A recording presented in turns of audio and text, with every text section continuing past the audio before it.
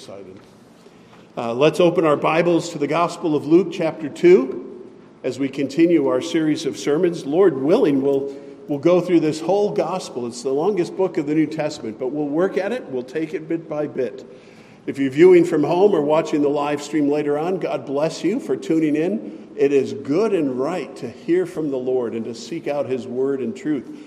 We just encourage you to come join us here at Clifton Park Community Church in the morning or in the evening to hear God's Word in person and to meet some of His people. We'll be reading a long section, but you'll see how it holds together, talking about the earliest days of the baby Jesus. So we're going to pick up in verse 21 and read through verse 38 from Luke's Gospel. And many of the things we hear in today's passage, we only hear from Luke. Verse 21. And at the end of 8 days, when he was circumcised, he was called Jesus, the name given by the angel before he was conceived in the womb. And when the time came for their purification according to the law of Moses, they brought him up to Jerusalem to present him to the Lord, as it is written in the law of the Lord, every male who first opens the womb shall be called holy to the Lord, and to offer a sacrifice according to what is said in the law of the Lord, a pair of turtle doves or 2 young pigeons. Now there was a man in Jerusalem whose name was Simeon, and this man was righteous and devout, waiting for the consolation of Israel. And the Holy Spirit was upon him. And it had been revealed to him by the Holy Spirit that he would not see death before he had seen the Lord's anointed, the Lord's Christ. And he came in the Spirit into the temple. And when the parents brought in the child Jesus to do for him according to the custom of the law, he took him up in his arms and blessed God and said, Lord, now you are letting your servant depart in peace according to your word. For my eyes have seen your salvation, that you have prepared in the presence of all peoples, a light for revelation to the Gentiles and for the glory to your people Israel. And his father and mother marveled at what was said about him. And Simeon blessed them and said to Mary, his mother, Behold, this child is appointed for the fall and rising of many in Israel, and for a sign that is opposed. And a sword will pierce your own soul also, so that the thoughts from many hearts may be revealed. And there was a prophetess, Anna, the daughter of Phanuel, of the tribe of Asher. She was advanced in years, having lived with her husband 7 years from when she was a virgin, and then as a widow until she was 84. She did not depart from the temple, worshiping with fasting and prayer night and day. And coming up at that very hour, she began to give thanks to God and to speak of him to all who were waiting for the redemption of Jerusalem. Thus far we read in God's holy word. May he bless it to all who believe, obey his word. Amen. It shouldn't surprise anyone when someone says parents will do anything they can for their baby. Parents have to do just about everything for their baby. I read an interesting fact the other day that when an elephant is born, and gestation of an elephant, ladies, is 18 months. When a baby elephant is born, within a day, it's standing on its own 2 feet and walking. Within a day. Not so with human children. Human children need all our care round the clock. And you usually ask new parents, when are you getting any sleep? We're aware of that. But that compulsion on the part of the parents is the thought here. They're willing to do whatever they can for their baby. And I've seen and heard all those things that sometimes new parents get sucked into. If we play Mozart or Beethoven in the background, they're going to grow up to be a genius.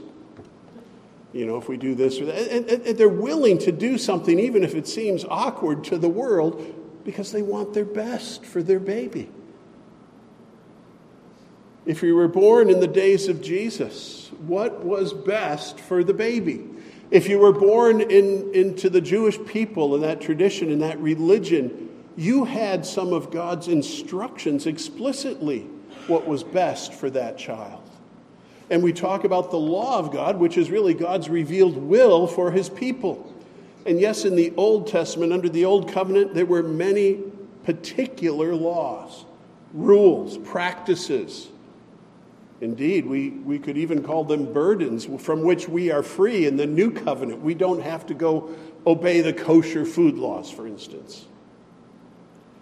But Mary and Joseph, seeking to do all they could for their new baby, did what the law required, what God had revealed for his people to do. First and foremost, they had him circumcised. And then when Mary had gone through the purification for a new mom, they also presented Jesus at the temple. They named him, they offered him to the Lord, they were redeeming him back for their own. All these rites and rituals they did. Because, as pastor and theologian Phil Ryken says, the most important things that parents can do for their children are spiritual. Never forget that. Good parents, he says, pray for their children. They read and sing the scriptures to their children. They take them to worship in God's house.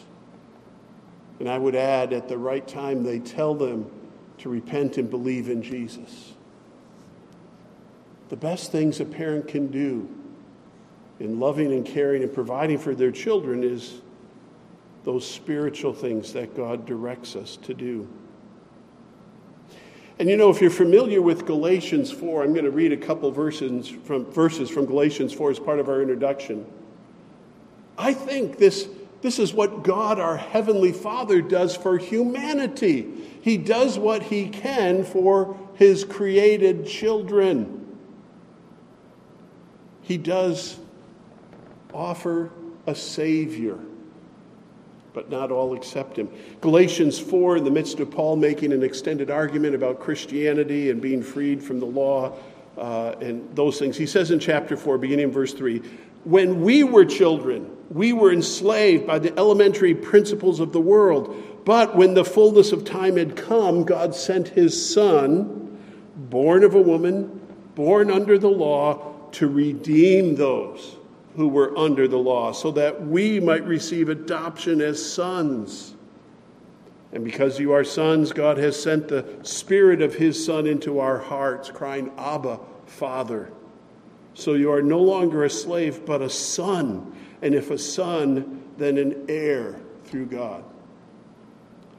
Part of the good news of the gospel of the New Testament is that God's physical children, all these human beings he's created who fell into sin, can become his spiritual children, can be adopted through their Savior.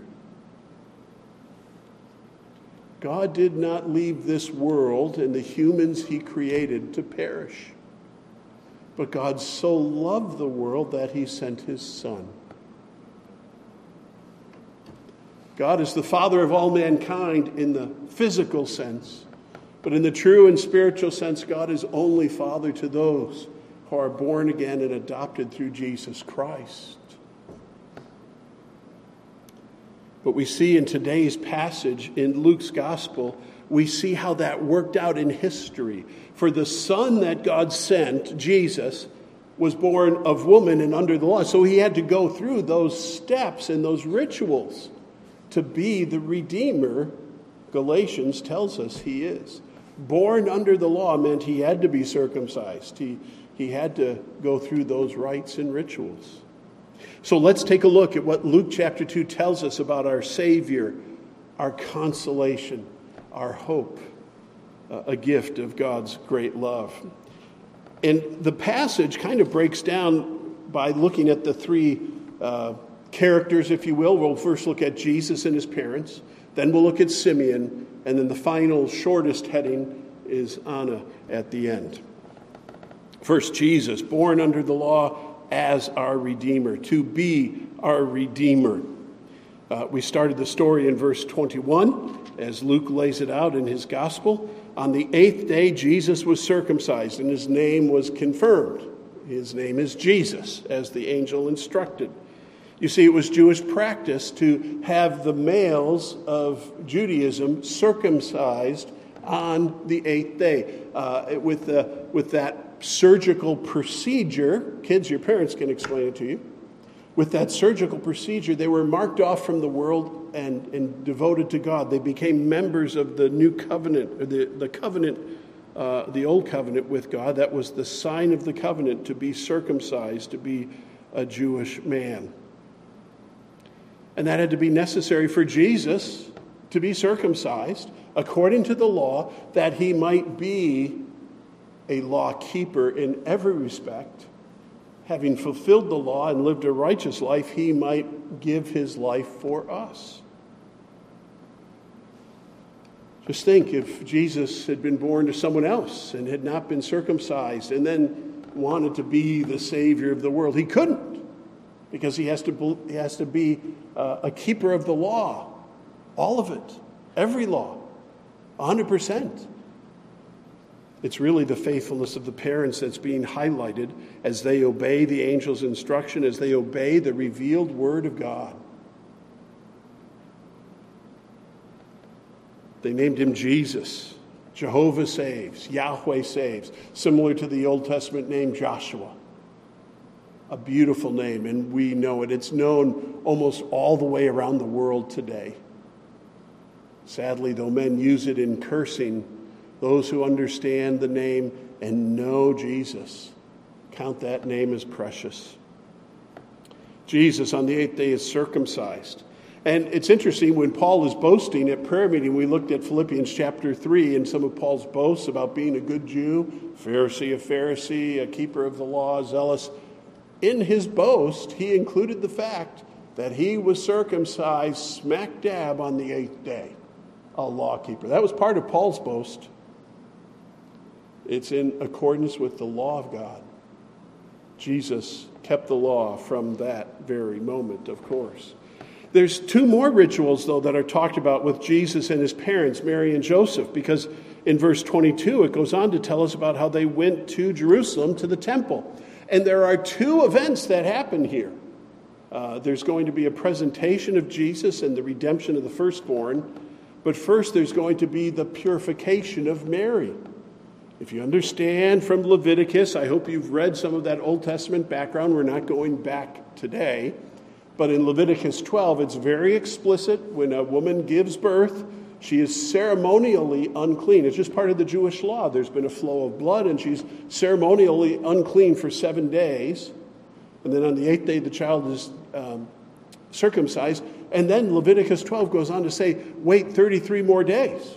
So you get to about day 40 is completed. Then she will be ceremonially completed and clean again in the eyes of the law, teaching God's principles through that. So they go up to the temple, and notice it says, verse 22, when the time came for their purification, according to the law, it's plural, there. Well, Mary just gave birth. Who else is going to get purified? In case you're wondering, it's not the baby Jesus. He doesn't need to be purified. It is likely, because the Bible does say literally there, it was Joseph who may have acted as the midwife around the manger that night that Jesus was born. The carpenter's son. He who would fashion wood had to deal with an umbilical cord. And having been around that blood and whatnot, he would likewise be ceremonially unclean. That's possibly what that's referring to. Luke doesn't give us all the details. They go to Jerusalem primarily that Mary might be purified, and they bring the required offering. They were poor, so instead of a pair of turtle doves, they brought the smallest offering, the pigeons or the birds. The purification. These law-keeping, faithful parents provided the way for Jesus to be the law-keeping Savior, even when he was 8 days old, when he was a month old, even before he would begin to smile, coo, or speak. God's provision. And then there's this presentation at the temple. And we have some details from Luke because that's the main point. He wants to tell us more about Jesus. Verse 22 picks up that. They brought him up to Jerusalem to present him to the Lord. As it is written in the law of the Lord, every male who first opens the womb shall be called holy to the Lord. So that's the presenting. And I guess we see that clearest in the Old Testament when Hannah, who was given a son, who we know to be Samuel, brought him as the firstborn. He belongs to the Lord. So they brought him to the temple that he might serve the Lord. Every firstborn belongs to the Lord. That's an Old Testament principle. You read about it in Numbers and in Leviticus and a variety of places. You read about it especially among the Levites.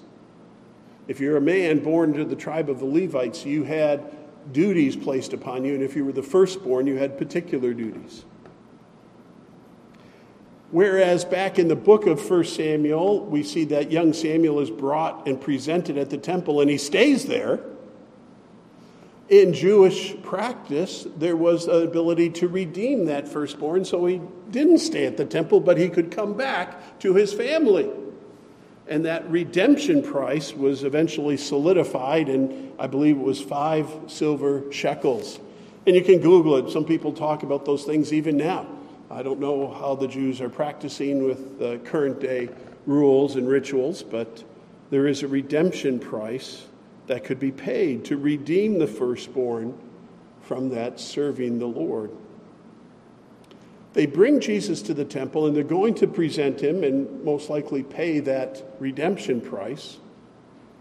And really, before it happens, what interrupts? What interrupts? We saw that they brought him, and then they also mentioned the purification. In verse 25, now there was a man in Jerusalem whose name was Simeon. Okay, somebody's coming. His name is Simeon. This man was righteous and devout, waiting for the consolation of Israel, and the Holy Spirit was upon him, and it had been revealed to him by the Holy Spirit that he would not see death before he had seen the Lord's Christ. And he came in the Spirit into the temple. And when the parents brought in the child Jesus to do for him according to the custom of the law, they're about to present him, what happens? The baby gets snatched. Well, no, I'm trying to make it exciting. It says in verse 28, he took him. Simeon took Jesus. Hello, ma'am. May I hold him? Don't try that with me and any of my grandchildren. You ain't grabbing him. The setup is clear, though. Doesn't the text tell us several times this man was a good man, and what does it say explicitly? Filled with the Holy Spirit. And the tense in the language implies that it wasn't just for a moment like Samson. It was ongoing. He was a man who walked in the Spirit. And as he approached Mary, that must have been evident in some spiritual, supernatural way. Here's Jesus. The man with reverence in his face and joy, holding Jesus. How quickly we read past all of that. The temple was a busy place, too. If you wouldn't know it, the courts coming into the temple, Penn Station busy, Grand Central Station busy, people walking different directions, different things going on, activities, families all coming at different times because they're not always on the exact same schedule. But a man walks up to Mary and takes Jesus. He's being presented at the temple, and here comes Simeon. So let's talk about Simeon a little bit. This is important. I call him Simeon, one who sings of the Savior and salvation. And by the way, he's not necessarily an old man. We sometimes let the talk about Anna cover him. We're not told anywhere how old he is, so don't think of him just as an old guy. Simeon. I think first what the scriptures show us here is that Simeon provides a spirit-filled welcome to Jesus, the Son of God, in his first visit to the temple. Do you remember anybody else who was spirit-filled that had an encounter with baby Jesus?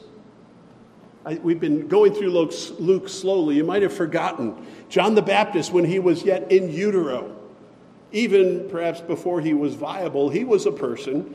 And when he was in the presence of Jesus, because John the Baptist was filled with the Holy Spirit from the womb, what did he do? He leaps and praises. I don't know what he was doing to praise the Lord, but it was evident. This child is reacting in praise to the presence of Jesus who was in utero. That's what the Holy Spirit does in the presence of Jesus. And so Simeon gives a spirit-filled welcome and worship to baby Jesus. How fitting. We know how John's gospel speaks in general about the Jews. He came to his own, and his own received him not. Most Jews did not welcome Jesus, the Messiah, one of the most greatest griefs of human history, is it not? They missed the boat on Jesus, by and large. But God always has his remnant. Do you remember his rebuke to Elijah? Elijah, you're not the last one, dude. I've got 7,000 people who have not bowed the knee to Baal. God had a remnant in Jerusalem waiting for Jesus. And when the Lord God in human flesh, the baby Jesus, was brought near the temple, the Holy Spirit filled Simeon to praise the Lord, to take and honor that child, to sing him this song. He wasn't an angel. He didn't have a choir of angels. Jesus had gotten that welcome. But here is a spirit-filled welcome by Simeon. We know so little of this man. We don't see him anywhere else in the Scripture. But we're told he was spirit-filled, he was righteous and devout. Righteous meaning in terms of the law with every other human being. He was in a right relationship with them before God. And devout, that means he was careful about his religious activities. What a godly man. And what a coincidence. He was led by the Holy Spirit and just happened in that busy place to bump into Mary and Joseph. Just happened that way. No. The providence of God, the leading of God's Holy Spirit. We must believe that God rules and reigns and has providential control over the lives of human beings. And if the Spirit of God is leading someone, we're not surprised that they bump into each other in the temple courts. Jesus had no natal star over him at the temple and no neon name badge. But the Spirit of God in Simeon is led to Jesus. He lifts him up, praises him as Savior. And we notice, too, the Spirit-filled welcome in verse 34. Simeon blesses the parents. Did you see that earlier? Verse 34, it fits here in the outline. And Simeon blessed them. I think parents, especially newborn parents, really like to hear that they're doing something right. And they like the encouragement. Oh, you're doing a great job. This was so much bigger than that. He blesses them. He's filled with the Holy Spirit. And he gives them a blessing as if to say, well done, good and faithful parents. You're doing for this child what God's word instructs you, what the angel said. We don't know how much Simeon knew, but he knew enough, and the Spirit prompts him to bless them. Bless you, Joseph. Bless you, Mary. Boy, they had it rough for months. How come Mary's pregnant? What do you mean virgin birth? All the trouble, all the pressure. Yet in their faithfulness, they're brought to that moment, and God has a blessing for them. That's the way our Father works, our Father in heaven. He loves to see his children keeping faith with his word, obeying, even though all the world doesn't always understand. He will say, bless you. Part of what Simeon sings is about Jesus as a Savior, but notice he specifies he is a Savior for all the people. He's the Messiah. He's coming to the Jewish people, yes, but there's something for all the people in Jesus. The song, or the saying, it looks like a song, Lord, now you are letting your servant depart in peace according to your word. What does he mean? You've promised me personally that I'll see the Messiah before I die, and my life is complete now. Nothing left on my bucket list compared to this. But also, God has fulfilled his word about the coming Messiah, the prophecies, a child to be born. And he says, my eyes have seen your salvation. He could look at baby Jesus and say that. Jesus isn't just the Savior, he is the means of our salvation. And it's prepared in the presence of all the peoples. And it's not just in the presence of all the peoples, it's for anyone who believes, repents and believes. This child is a light for revelation to the Gentiles and for the glory to your people Israel. Those who are far off and those who are near. Those who are wandering in darkness, the Gentiles, that means all non-Jews. That's just about everybody that's not Jewish. There's light here, there's hope, there's information, there's a summons. You can be right with God. It's interesting that in the Old Testament, God wanted his people, Israel, from the get-go, to be a light to the nations. Why? Not to be better than the nations, but to call the nations to repent and believe, to draw near and be right with God through this means of Judaism. Old Testament believers were to be a light to the nations. And they failed, largely. They failed keeping the covenant. The only way God could have his people and have a covenant is if he sent someone to keep the covenant and then to pay the price for our covenant breaking. Sorry, we're on a covenant discourse or sidebar here. But the Jews failed. They couldn't keep the covenant. Jesus comes. He keeps the law perfectly. So he's a suitable redeemer. And for our covenant breaking, ever told a lie? Ever failed to give God praise and thanks? All your covenant breaking is covered by the shed blood of Christ. Jesus here is a Savior, and he's a light to the Gentiles that they would see that in him they can get in on this amazing grace. And he is for the glory of Israel. He's the fulfillment of all those covenant promises and the bringer of a new and better covenant. Jesus, Savior for all the earth. Connecting this term light and Gentiles and salvation is a very clear part of Messianic teaching. Here's just one example. You can write this in the margin if you'd like. Isaiah 49, verse 6. Isaiah 49 contains one of Isaiah's 4 servant songs, those songs about what the Messiah is going to do. He's going to be a servant. Isaiah 49, just verse 6, God says, "It is too light a thing that you should be my servant to raise up the tribes of Jacob and to bring back the preserved of Israel." The Lord speaking of his Messiah. "I will make you a light for the nations, that my salvation may reach to the ends of the earth." Isaiah 49, 6. From the beginning, God has a burden to the people out there. The people that don't go to church, the people that don't have a Bible, the people that don't care. They're living in open pagan indifference and idolatry and rebellion. God wants them to hear and see, to repent and believe. So he says, I'm going to send you as a Messiah to tribes of Jacob and Israel, to those that are waiting and believing. But you're also going to be a light for the nations, that my salvation may reach to the ends of the earth. God wants someone from every tribe and tongue in heaven, not just Jewish people, not just Western Christians. He wants Christians from Papua New Guinea. He wants Arab Christians. He wants Asian Christians. He wants South American Christians.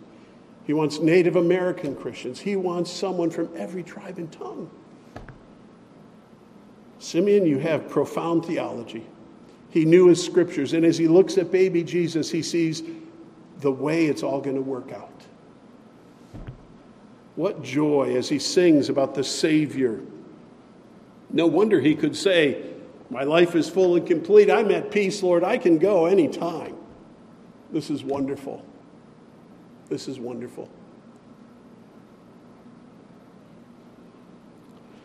There's a third thing we want to say here about Simeon, because Simeon has a further word.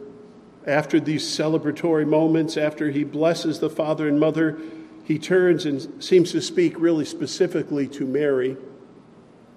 And he says several things, not just one, but 3 or 4 things, beginning in verse 34. And he said to Mary, his mother, "Behold, this child is appointed for the fall and rising of many in Israel, and for a sign that is opposed, and a sword will pierce through your own soul also, that the thoughts from many hearts may be revealed."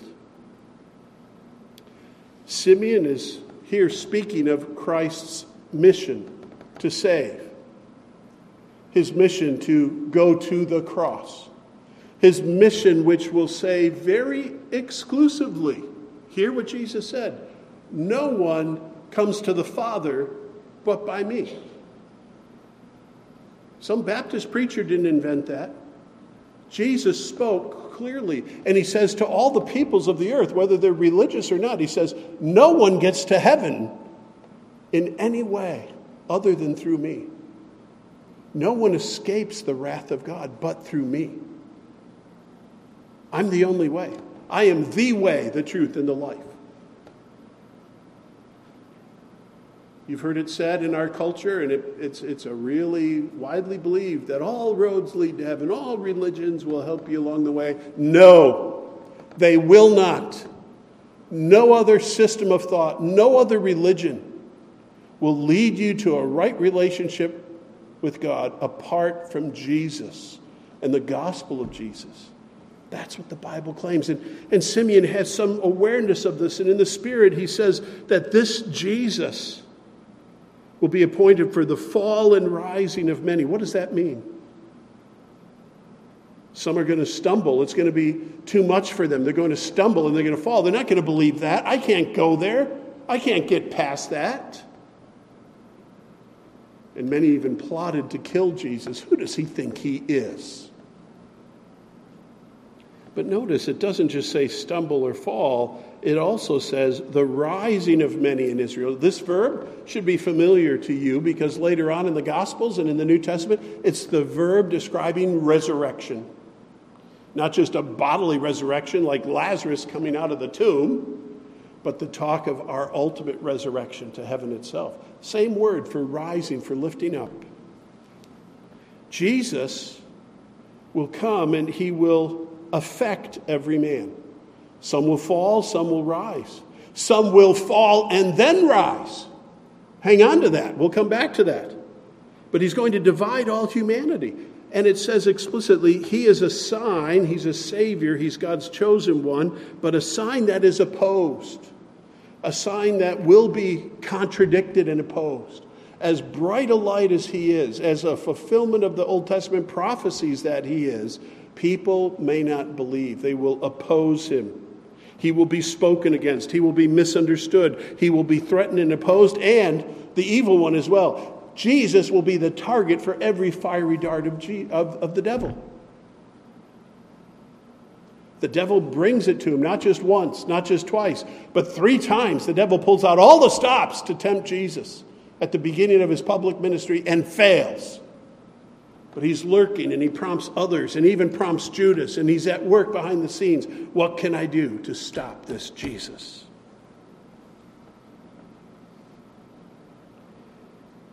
The things that happened to Jesus were an unexpected,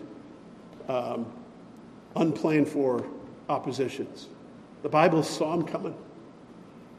And even from the beginning, didn't the Lord speak to Adam and Eve, says, the serpent will bruise the Messiah's heel, but the Messiah will crush the serpent's head. End of serpent. Savior. Snake crusher, Jesus. But Simeon foretells the conflict. He foretells this via dolorosa, this way of the cross, this way of suffering. It's going to come. The process is necessary. It will expose the sinful hearts of men, whether Jews or Gentiles, the pompous Pharisee or the pagan. be exposed. And when exposed, when man is humbled, he may repent and believe and be raised up. But in the process, Mary, says Simeon, a sword will pierce your own soul also. That isn't a syringe or pinprick. That isn't even just a little penknife or dagger. That's not even the standard sword that is talked about when Peter's playing with his machaira. The word here is the two-edged Roman broadsword, the big one. Mary, it's going to be so utterly, enormously painful for you. And I wouldn't be surprised if Simeon started weeping as he looked at this teenage mother, what she would go through. Heartache, Mary. The cross is the climax of all these things. It's the way God chose to work.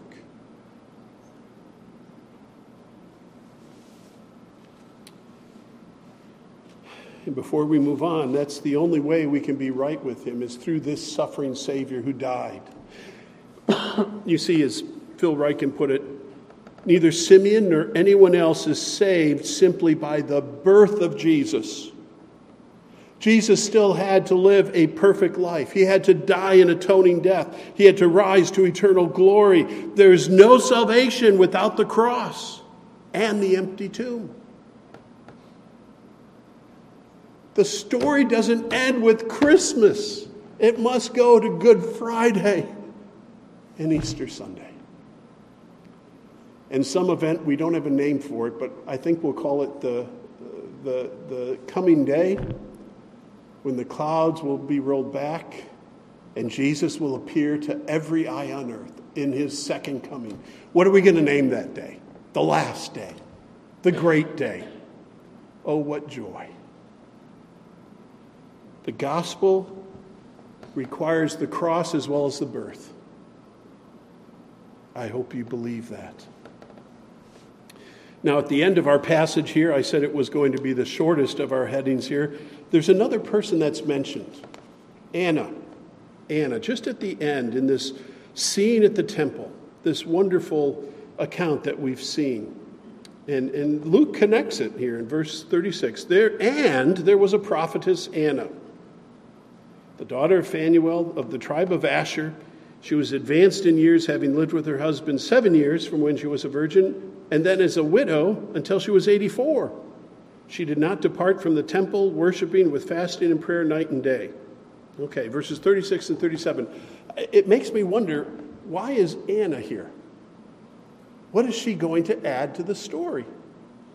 We see the Spirit-filled one who talks about Jesus and salvation, and we see Anna here, and it's almost more verbiage about who she is rather than what she does at the very end. It's an interesting character, and it's an interesting part of the passage.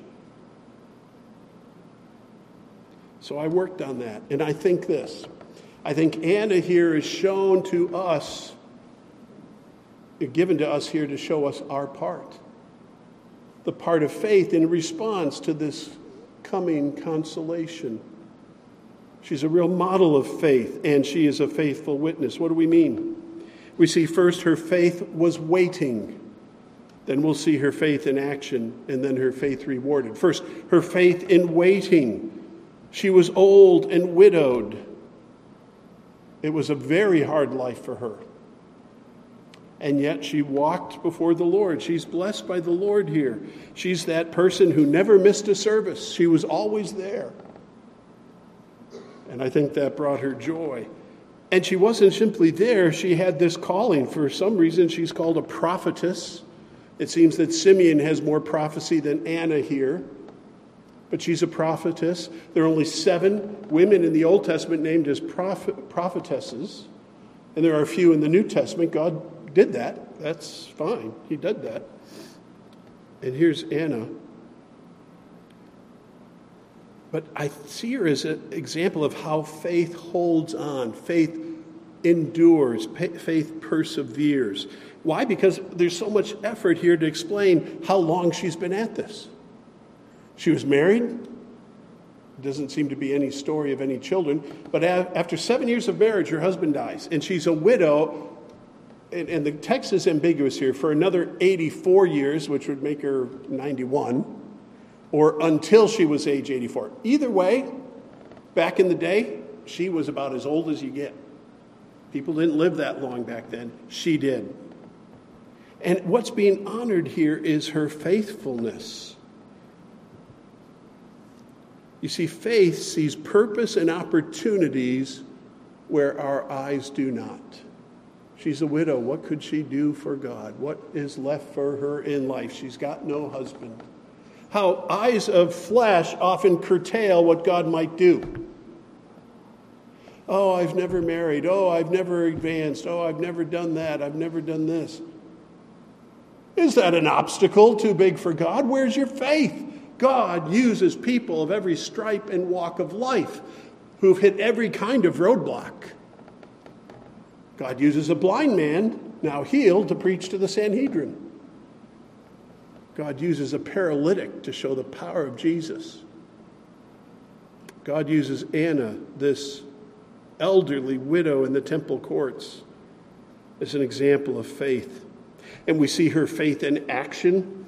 It says that she was actively fasting and praying night and day. She did not depart from the temple. That could mean she found an accommodation to live on the property, maybe helped in some way, or she lived nearby and was just there all the time. It could be the idiom that she didn't depart. That was where she was every day of the week. But she was worshiping, and with deep conviction, with fasting and with prayer. It's a response. My faith is in God, and I believe that. And I'm going to worship. I think that's a description of what Christians are meant to be and do. Not that we have to be at church every day of the week, but that we are daily worshiping the Lord, daily serving Him. You can file this away for later, but do you know how Christians are described in the very last verse of the book of Luke? Jesus had ascended into heaven, and the very last verse of the book says this: "And they worshipped him and returned to Jerusalem with great joy and were continually in the temple blessing God." The last sentence, 2 verses. Christians, their response to God's work of salvation, the hope that we have is to worship and to live and to pray daily. Faith in action. And I think Anna here is also a model of how faith is rewarded. Faith is rewarded, and she takes that reward and keeps witnessing. What are we told here after the description of her character in verse 38? "And coming up at that very hour, she began to give thanks to God and to speak of him to all who were waiting for the redemption of Jerusalem." She has her faith rewarded. She's blessed by God. It appears to be that she saw what Simeon did with the baby Jesus. She connects the dots because she is coming up at that very hour. She seems to be on the scene. And she not only has that reward and blessing of seeing that, but she begins to give thanks for that and to speak of the Lord to all who were waiting. Faith is rewarded when you serve the Lord, whether it's 84 years or not so many yet. God will see and reward that faith as he deems fit. Faith has its own rewards. Amen? It does. Anna receives that.